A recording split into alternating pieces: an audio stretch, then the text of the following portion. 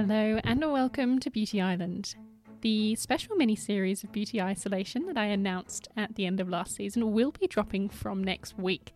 In it, I talk to beauty friends new and old about their beauty routines in quarantine. But today I am very excited to share a little bonus episode with you all about fragrance and specifically gifting fragrance. We all know that perfume makes a great gift, but where on earth do you start in trying to pick the perfect perfume for the one that you love?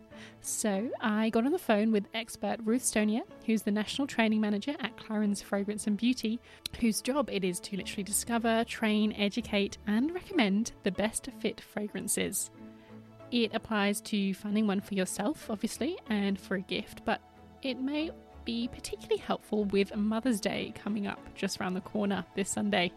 We talked about why fragrance and perfume is so strongly linked to memories, the difference between cologne, eau de toilette and eau de parfum, and where to start when it comes to working out the right perfume to gift. I also have a perfume related prize pack to give away for you or for your mum. So just head to the link in the show notes of this episode to do that. Just click on the three dots and you'll see more information, or just scroll up on your app and you'll see all of the notes where you'll find the link to enter and find out what you could win. Now over to Ruth. Enjoy. So I guess a good place is to start. Obviously your work revolves around fragrance. Where did your love of fragrance come from? Can you remember kind of your early memories with it? I can indeed, Brittany, and my whole life has been around fragrance and beauty. I think from the minute I was born as a young girl right up until now, but I resonate very much so with certain fragrances or moments or memories. And my mother, of course, like many of the guests I know that you've had on your podcast, it extends from their childhood of what they remember. And for me, I can remember my mother and her dressing table. I mean, she was a mother of 5 children. The fact that she even had time to even sit at that dressing table is quite significant. But she always had 2 beautiful fragrances as a young girl with 3 older brothers that, you know, I would escape into her room and try and play with. And I remember that special bottle of Chanel No. 5, and we probably didn't even call it the correct name back then, but I always remember that, and then figuring out what this gorgeous big bottle of 4711 was that sat to the left-hand side. I can still visualise it, and to this day that memory is quite significant. And I know when you talk about, you know, those moments that are important to us and resonate so strongly throughout the years, it's little memories that your mind has captured, but your olfactory sensation has also memorized those little moments and that smell, so you can still remember it if you close your eyes and escape back into that point in time. You're right, it's so incredible how quickly smell and particularly perfume can just transport you completely into another place or time. It's quite magical, really. It is indeed. And you know, being in the industry, as I said, for many years, I've had the opportunity to talk a lot about, you know, magic moments, significant moments when you're choosing or capturing the perfect fragrance for different occasions. But it always comes back to, you know, maybe as a young girl or a young boy, that even I know with my son, he used to pick lavender at my mother-in-law's farm and he'd rub it in his hands. And now he's 20 years old, but I can still see him when he walks past lavender. It has that little moment in history that's captured. Or, you know, for myself, frangipanis and different flowers, they capture your love, and you want to keep that going in different ways. You'll pick it, you'll buy it, you'll source it, you'll choose a fragrance that has that little connection in some shape or form, and it's quite a special moment. And so when we talk about fragrance, maybe we'll start at the very, very beginning, almost the simplest part, that obviously perfume and fragrance is a term that kind of encapsulates a whole range of almost levels of scent in terms of strength. So maybe you could tell me or tell us a little bit about the different strengths or differences between fragrances, because, you know, you'll look at a bottle and it might say eau de toilette or cologne, but what do those terms actually mean? What do they represent? Yes, it's actually quite a common question because it can be a little bit confusing, particularly I suppose in years gone by it was quite distinctive, you know, that you knew that a cologne had a less intensity in the perfume oil and the alcohol. So it was a sheerer, lighter fragrance. And of course that meant it would stay on the skin less. And then you move up the channel towards Eau de Toilette, which has a little bit more intensity and longevity and would tend to last around the 4 to 6 hour period. Then you move into what you'll probably see quite a lot is Eau de Parfum. And of course, that is probably one of the most popular concentrations on the market because it is, again, a little bit more concentrated in the actual essence and the perfumed oils. And of course, that has the longevity, sometimes now with some fragrances, say 8 to 10 hours. And then traditionally, you may have seen as well parfums, which were known as the pure perfume. And they, of course, are the most concentrated and long-lasting in fragrance essences. So I just also wanted to mention, why I sort of go back into tradition and fragrances today is because fragrances today are made a little bit differently. They have more technical aspects to it. They have molecules that have been crafted to give, I suppose, better intensity. And it's quite interesting. So over the past couple of decades, how fragrances have evolved. So, when you're looking for a fragrance, the best thing is to think is, do I want something that I like to replenish every couple of hours, spritz and spray every couple of hours?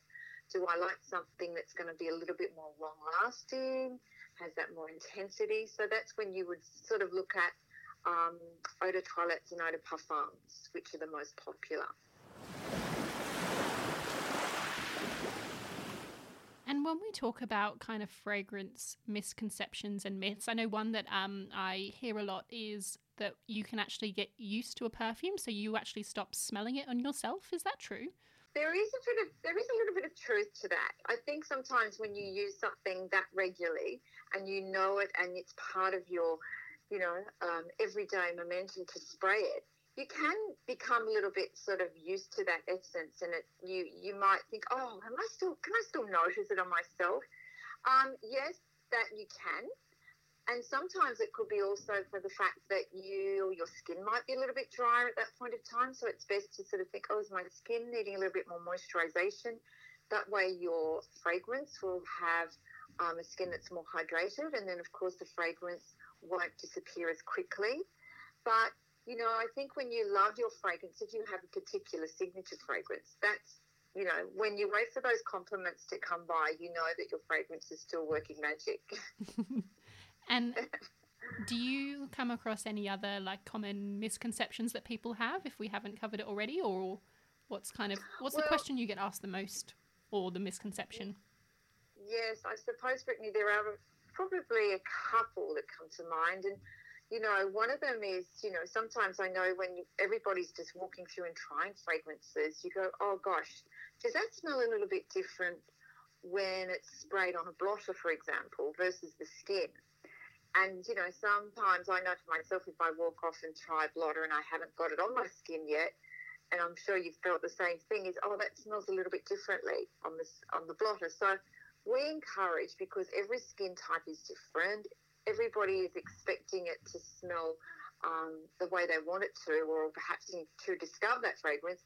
The best thing to do is, that is an actual gauge of the essence on the spray can. So please, we encourage, whatever you try, wherever you're going in to sort of experience something joyful, try and get it directly on the skin. And that's for men and women. And that's the best place is to, of course, to try to get the fragrance directly on the inside of the wrist, because that's where the warmth of the skin really captures the moment and the skin is less dry and allows the fragrance to really sort of dry down naturally. Some really great tips there. And I love that as well, because particularly when you're testing at a counter or in a store, you really need to allow that time, don't you? Because if you're just judging it off the first few seconds, then you're only getting the top notes and you're not getting the full experience of those beautifully complex perfumes. Exactly. And my point there is that fragrances do change on the skin, and if you get it on there and if you have that first gauge, you really get to trial it a little bit differently and enjoy it. And I suppose, as we mentioned before, with fragrance being so powerful and personal, obviously it's a fantastic gift that you can give other people, but there becomes a fair bit of responsibility to try and make sure you kind of make the right match. So I suppose, and this is obviously your area of expertise, where do you start? What are questions you should be asking to try and gauge their preferences, or where do you start? We always want to know a little bit more about the person. So, for example, we might say, can you tell us a little bit more about your mum? What sort of lifestyle does she enjoy? Is she more classically minded? Does she enjoy fragrances? And we might ask for specific examples. So, again, you're gauging a little bit of information. Or do you think that your mum would be looking for something new and exciting and even more modern? So we like to get a little bit more about their lifestyle. Perhaps are they more sporty? Are they more adventurous?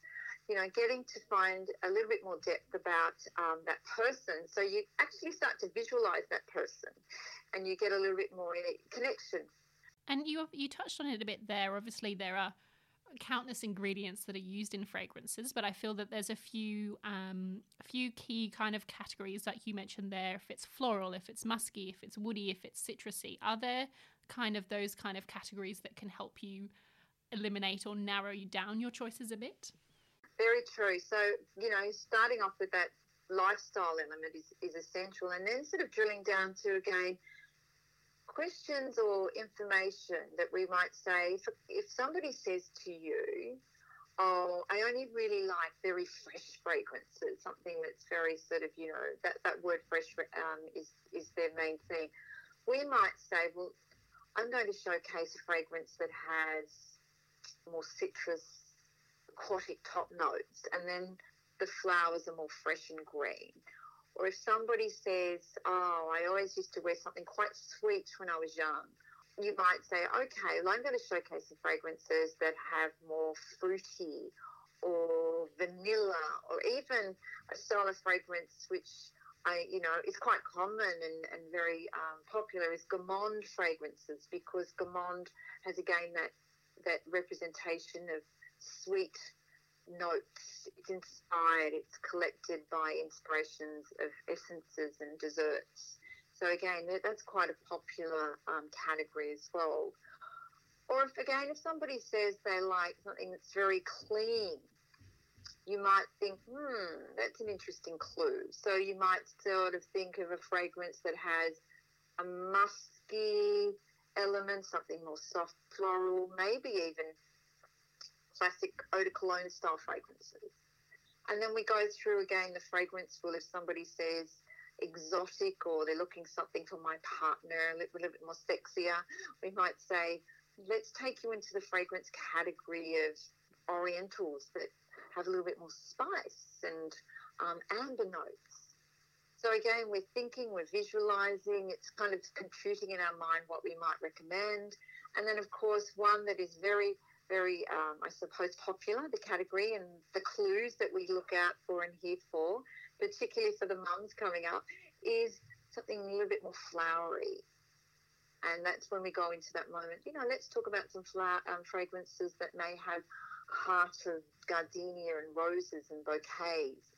And, of course, jasmine. Jasmine, again, very beautiful ingredient. So we will then showcase some fragrances that would be again, composed and showcased with the jasmine, the gardenias, and all those magnificent flowers, from magnolias to frangipanis, peonies. And again, the whole imaginary storytelling that we do with our fragrance storytelling is symbolic of what the composition has been how it's been put together by the perfumer. So there's some of the clues that we really like to engage with our customers. And you touched on a few of kind of those fragrance families there. I know we can't get the full personalized experience from you for everyone listening, as much as I would love that right now. But what are some of your top picks or recommendations for this year in terms of the way that perfume trends are going, or just fragrances that you're really loving that would make great gifts? So some of the top picks, I suppose, and this is a good timing because we still look at the weather. It's so magnificent. We're in between the seasons. You wouldn't really think we're in autumn quite yet. So we tend to sort of move a little, shift our moments of how we love to wear fragrances, whether it's the summer or winter, but also, again, going back to the occasion and, looking for gifting ideas for the top picks. I was thinking about a few different ones, and again, just that last example of something that has that more floral, rich sensation. Of course, one of my top picks at the moment is the Divine Salvador Ferragamo collection, and they have the Divine Eau de Parfum, which again is symbolic of orange blossom and gardenia and has a little bit of essence of citrus in the top notes. That is quite a divine collection. Also something that is, I suppose, another divine collection of flowers. In fact, the heart of it is the most divine eglantine rose and fusions of peach and jasmine, is the Dylan Blue Pour Femme. It's the most magnificent fragrance by Versace. And something even a little bit more, I suppose, with a musky element, because again, that's a little bit warm and sexy. Musk always has that connotation. It's quite vibrant. Is the Versace Eros Pour Femme EDT. So there's actually two versions, but the EDT in that is quite delightful for, again, capturing a very feminine fragrance that's sensual, it's addictive, and it has the most divine bouquet of flowers at the heart of that. But just on that final piece, something a little bit different as well, I'm going back to Ferragamo again, is the Amor collection. I don't know if you know that, but Ferragamo has a couple of different ranges, and the Amor Ferragamo is, again, a very modern fragrance that was introduced in 2018. And it captures a seductive and passionate yet glamorous essence about it. The top note is Italian bitters, which is quite delightful, and then has essences of jasmine and rhubarb. And the base notes of the fragrance are Tahitian vanilla and sandalwood. And sandalwood's the most magnificent ingredient because we actually grow a lot of sandalwood in Australia, in fact, in the Kimberleys. And again, another Ferragamo one is very, very, very sort of, I suppose, on trend in my home at the moment. It's Ferragamo Rebelle. It's another oriental fragrance, but it's a little bit sweeter. So I love this fragrance as well because it has red pear and mandarin, but it also has essence of coconut milk. So it's a little bit sweeter in the bottom of the base notes. So they're my go-to at the moment. And I also have my lovely daughter that comes and goes, and she's actually between university and home. And honestly, we have such a big collection of fragrances here, but I always know when something's very popular because I go to get it and it's gone. And particularly the Ferragamo Rebelle, because obviously the word is Italian for rebel. So, of course, that young girl comes in and borrows a fragrance and off she goes. And I love that it's kind of the responsibility of the daughter, I think, to always borrow your mum's beauty products. So I love that that's even forming the next generation of beauty memories around fragrance for you as well. Yes, indeed. I think that half of her university must be smelling sweetly as well because they certainly travel wide and far. Ruth, thank you so much. I have learned so much and you explained everything so beautifully. It's been such a delight talking to you this afternoon. Thank you, Brittany. It's been an absolute pleasure.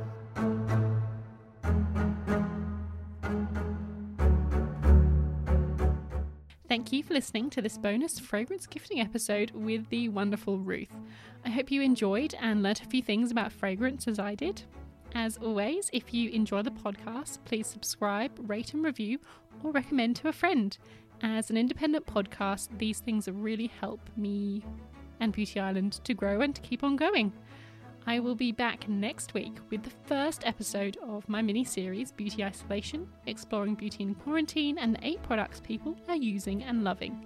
In the meantime, you can sign up to my beauty newsletter, It's a Beauty, where I share my beauty column and have regular giveaways, or you can come find me on Instagram at Beauty Island Podcast or at Brittany Beauty BTS. All of the links, including how to enter that perfume prize that I mentioned at the start of the episode, I highly recommend. It is a brilliant prize that you could have your hands on. Again, are in the show notes. Thank you so much, and until next time, bye bye.